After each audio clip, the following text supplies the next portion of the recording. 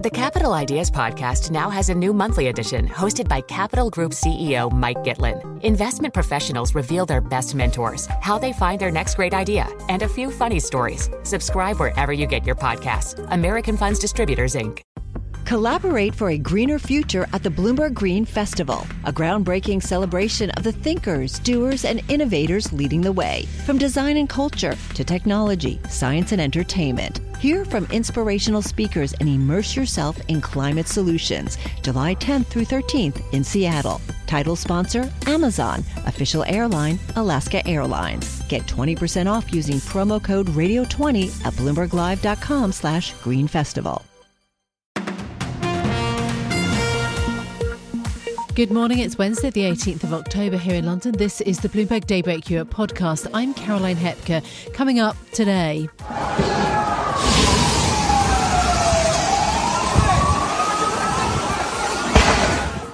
Hundreds are killed in a Gaza hospital explosion as Israel and Hamas trade blame. Biden's summit with Middle East leaders in Jordan is cancelled as he heads to Israel. And in other news, China's growth beats forecasts as consumer spending improves.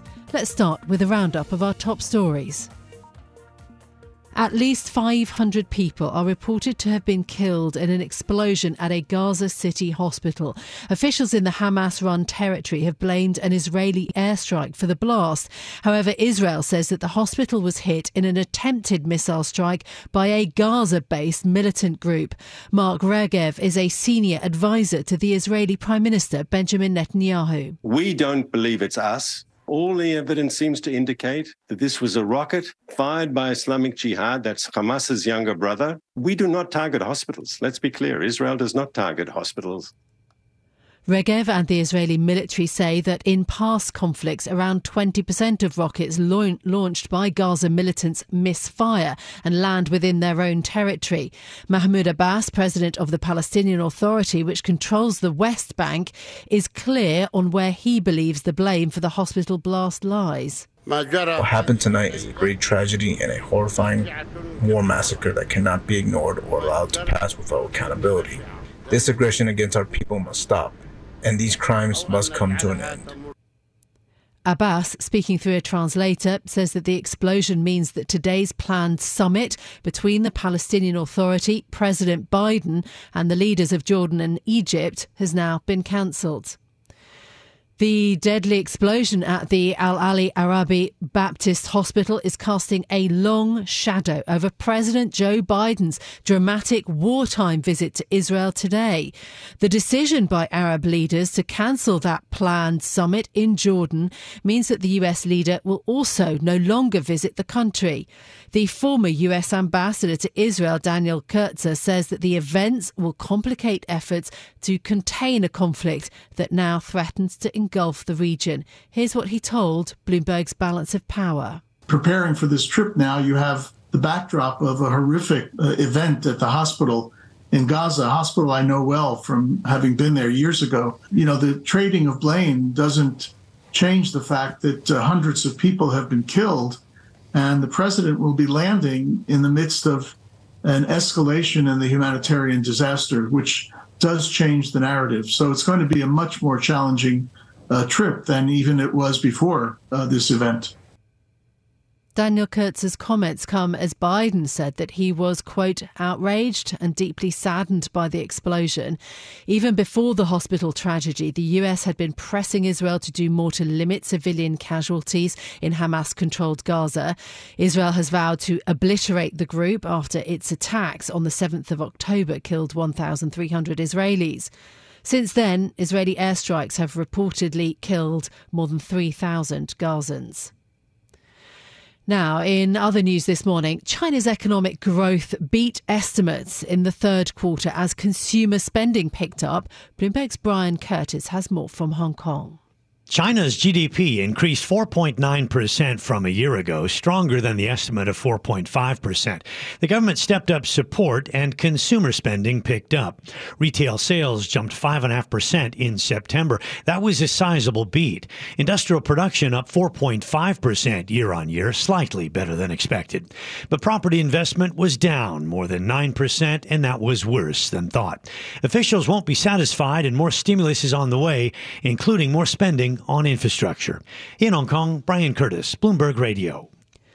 Now to earnings news. Goldman suffered its 8th consecutive quarterly drop in profit as its CEO attempts to revive the bank's fortunes. Despite profit coming a third lower than last year's third quarter, CEO David Solomon told analysts he's never been more optimistic about the bank. I've never felt more optimistic about the firm, and our strategy has never been more clear. Though regulatory uncertainty and geopolitical risks remain top of mind, I feel very confident about the state of our client franchise and the long-term opportunities for Goldman Sachs. Solomon has come under fire internally for his failed foray into consumer banking. Shares in Goldman fell by 1.8% after the earnings. The bank has seen its stock fall by 25% since its record high in late 2021. Meanwhile, Bank of America reported its best third quarter results in more than a decade. The second largest US bank saw profits jump by 10% to $7.8 billion. CEO Brian Moynihan has told Bloomberg that he sees the Fed achieving its goal of slowing consumer spending. Frankly, the Fed has won the battle with the American consumer and they're slowing down. And then the question is, what happens next, I can't predict, but this is a $4 trillion base, $300 to $400 billion a month. So think about it. It's hard to move around a lot. So once it slows this level, it's probably not going to kick right back up. Moynihan added that more affluent customers are now shifting excess savings to products with higher yields. Bank of America joins JP Morgan and Citi in reporting record beats while warning of tough times to come. Nvidia's stock slumped after the Biden administration stepped up efforts to keep advanced chips out of China. Shares in the chip giant saw the largest single-day drop in 2 months after the US announced new export restrictions. The tighter controls will target Nvidia's A800 and H800 chips, which were designed specifically for the Chinese market. HSBC is blocking bankers from texting on their work phones. It's the latest move by a major lender to curb unauthorised communication methods after a wave of industry-wide fines. Mark Daniel Davies reports now. First it was WhatsApp, and now HSBC is clamping down on texts. People familiar with the matter told Bloomberg that the lender is in the process of banning the SMS function on company-issued devices for the vast majority of staff. The move comes as watchdogs crack down on how bankers share and store information. That's after high-profile cases of market manipulation at some of Wall Street's biggest banks. HSBC earlier this year agreed to pay tens of millions of dollars in settlements to US regulators over failure to monitor communications on unauthorized channels like WhatsApp. Overall, firms including Bank of America, Wells Fargo, Barclays and Citigroup have agreed to pay more than $2.5 billion for violating record-keeping rules. In London, Mark Daniel Davies, Bloomberg Radio. Now let's turn back to our top story today. An explosion at a Gaza hospital that has left hundreds dead means that President Biden's visit to the Middle East is unravelling before he even touches down. The leaders of Jordan, Egypt and the Palestinian Authority have cancelled a summit with Biden that had been scheduled in Amman. Joining me now is Bloomberg's Israel Bureau Chief, Ethan Bronner. Ethan, good morning. Thank you so much for being with us. The hospital bombing explosion is a terrible loss of life, but do we know who caused it? Well, it's hard to say that we know. The Israeli military has just released a videotape showing the before and after of the hospital, and where they say a failed rocket launch occurred from Islamic Jihad. I mean, I think it's very, very likely that the Israeli military is telling the truth here. And that they didn't bomb the hospital. I don't know that that's going to make any difference in how the region views what happened, however. OK, what does that mean then for President Biden, for US support? I mean, we're anticipating in a few hours that President Biden will touch down in Israel. Indeed, he's due here in 2 hours. It means that, of course, as you said, his summit with Arab leaders in Amman was canceled, and it means that there is growing alienation to the United States and Israel in the region, and it means that the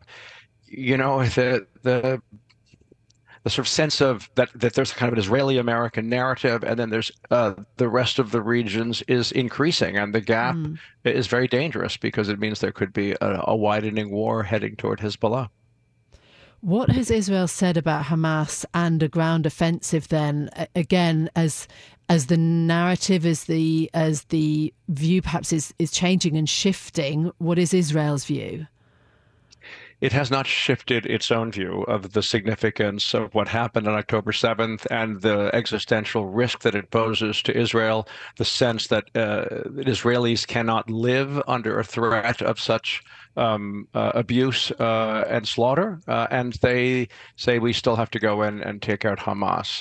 The Americans, of course, and I think Europeans are urging some caution and some restraint, but they're not conditioning aid on those things, and the Israelis feel that they're going to go in as ever. At least that's the appearance right now.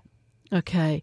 You talked about, the difference, the fissure in terms of the perspective within the region. The Jordanian king has said that the whole region is at the brink of falling into the abyss. That was his word.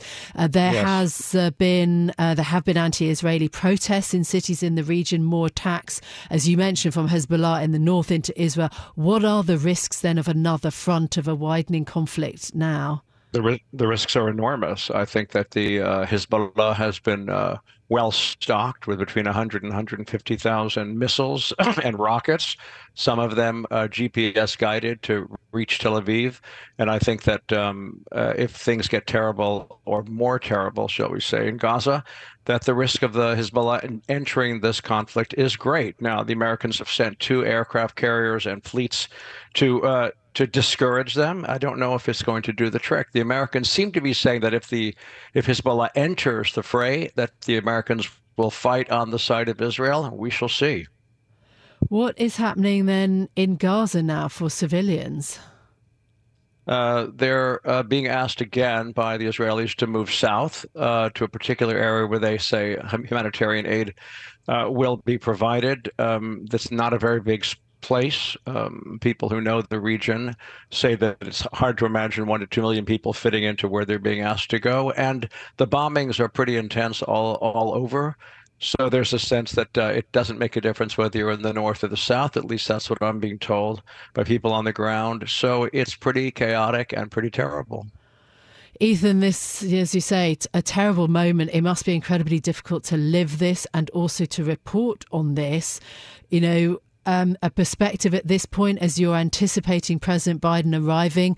What is the sense, the feeling where you are about what is happening, a wartime Israel? I think there's a deeply funereal sense, a sense that things that had been understood and agreed are no longer accepted and agreed, that there's a sense of vulnerability in Israel, that its neighbors hate it more than it understood or believed. And at the same time, I have to say there remains a deep resolve in Israel to take on Hamas, to take on its enemies, and to say, listen, we're not going anywhere. If we have to fight and lose a whole bunch of people to prove that we're not going anywhere, we're ready. Ethan, thank you so much for joining me this morning. Bloomberg's Israel Bureau Chief, Ethan Bronner. Join Capital Group CEO Mike Gitlin for a new monthly edition of the Capital Ideas Podcast. It's your look inside one of the world's largest asset managers. Subscribe wherever you get your podcasts. Invest 30 minutes today. American Funds Distributors, Inc. Hi, I'm Ron Kraszewski, Chairman and CEO of Stifel. Financial advisors, if you're not growing your practice, you're losing market share. Stifel is a growing entrepreneurial, advisor-centric firm built for successful advisors like you. Imagine having the resources of the largest wirehouses and the support of the boutique shops, but none of the bureaucracy to get in the way of you serving your clients. At Stifel, it's your business, your book, your clients. I always tell the advisors we're recruiting, I want you to come to Stifel and double or triple your business. Most of them laugh and shake their heads, but I'm serious. Don't take it from me. Take it from Stifel's #1 finish in J.D. Power's 2023 U.S. Financial Advisor Satisfaction Study. So, there's a reason why 148 financial advisors joined Stifel last year. Come join us and find out why Stifel is the firm where success meets success. Visit www.choosestifel.com. Stifel Nicholas and Company Incorporated, member SIPC and NYSE. Now, the Israel-Hamas war is also playing out across Europe, which has struggled to find a common response to the Middle East crisis. Germany's Olaf Scholz, remember, visited Israel on Tuesday. He stood with Prime Minister Benjamin Netanyahu when Netanyahu talked about Hamas committing, quote, the worst crimes committed against Jews since the Holocaust. So joining us now is our Bloomberg Europe correspondent, Maria Tadeo. Good morning, Maria. There was an emergency call and also a press conference yesterday of European leaders. What emerged from that, Maria? Yes, and I think we should note, however, when Olaf Scholz, but even the European leadership yesterday in this call and the press conference that took place late, I believe it was around 8:30 p.m.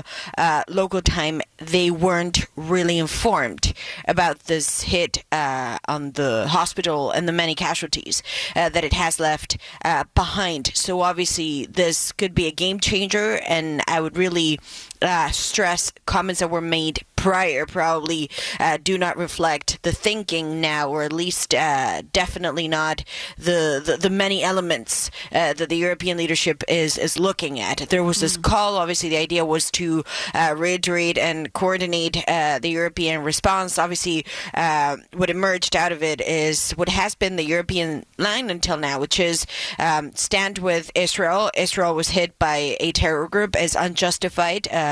There's no ifs or buts about it. But then also this idea that there is a very serious humanitarian crisis that's probably been aggravated, and that requires a level of political consensus how to deal with this and de-escalate. But I would also stress the timing of the meeting, the timing of the press conference, and probably even that trip from Scholz. Obviously, a lot of that has changed in light of what happened. It was all happening at the same time, and I think the minds of the European leadership this morning are probably on a different headspace than they were yesterday evening before they knew about this. Yeah, indeed. Okay, that's a point worth making.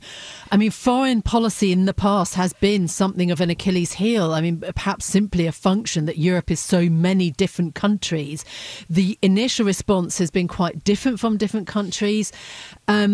What are the leaders now, do you think, going to be thinking about? What are they going to be doing on EU aid to Palestinians, on the freeing of hostages, on those sort of more specific issues? Do we have any clues about what may emerge now, perhaps from, after the initial response from EU? Look, what we have now, and this is a lot of the reaction, which I believe will probably go in crescendo today, and we're going to hear more about this, is already the head of the European Commission, Ursula von der Leyen, who has taken a lot of that criticism in terms of the European position in this crisis. Remember, she went to Israel on the Friday and again repeated, perhaps some say, seen this from a very German perspective too, in which the country feels it has a moral duty to, because of history, to be a strong ally to Israel, and to really just give this idea that no matter what, Germany will support the state of Israel and the Israeli people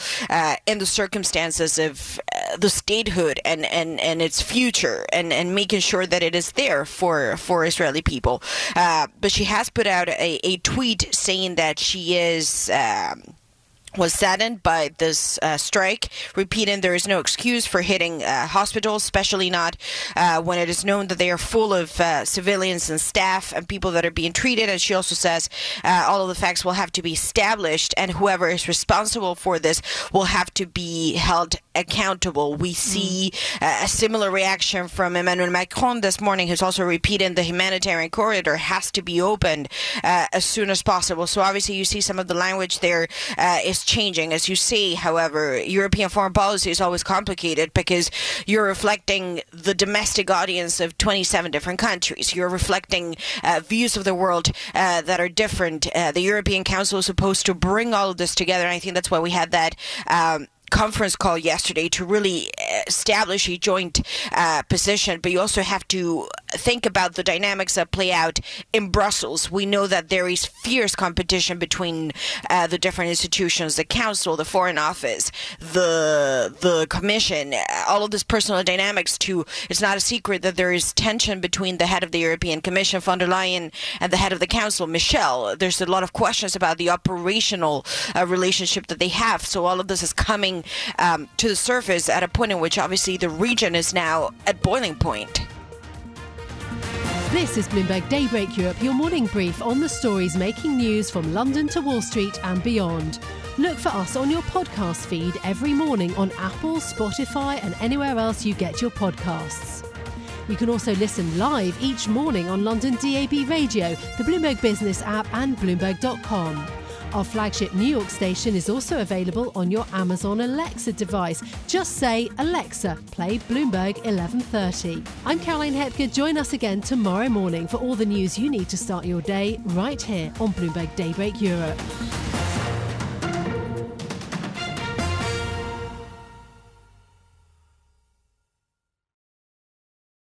Collaborate for a greener future at the Bloomberg Green Festival, a groundbreaking celebration of the thinkers, doers, and innovators leading the way. From design and culture to technology, science, and entertainment. Hear from inspirational speakers and immerse yourself in climate solutions. July 10th through 13th in Seattle. Title sponsor, Amazon. Official airline, Alaska Airlines. Get 20% off using promo code radio20 at BloombergLive.com/Green Festival.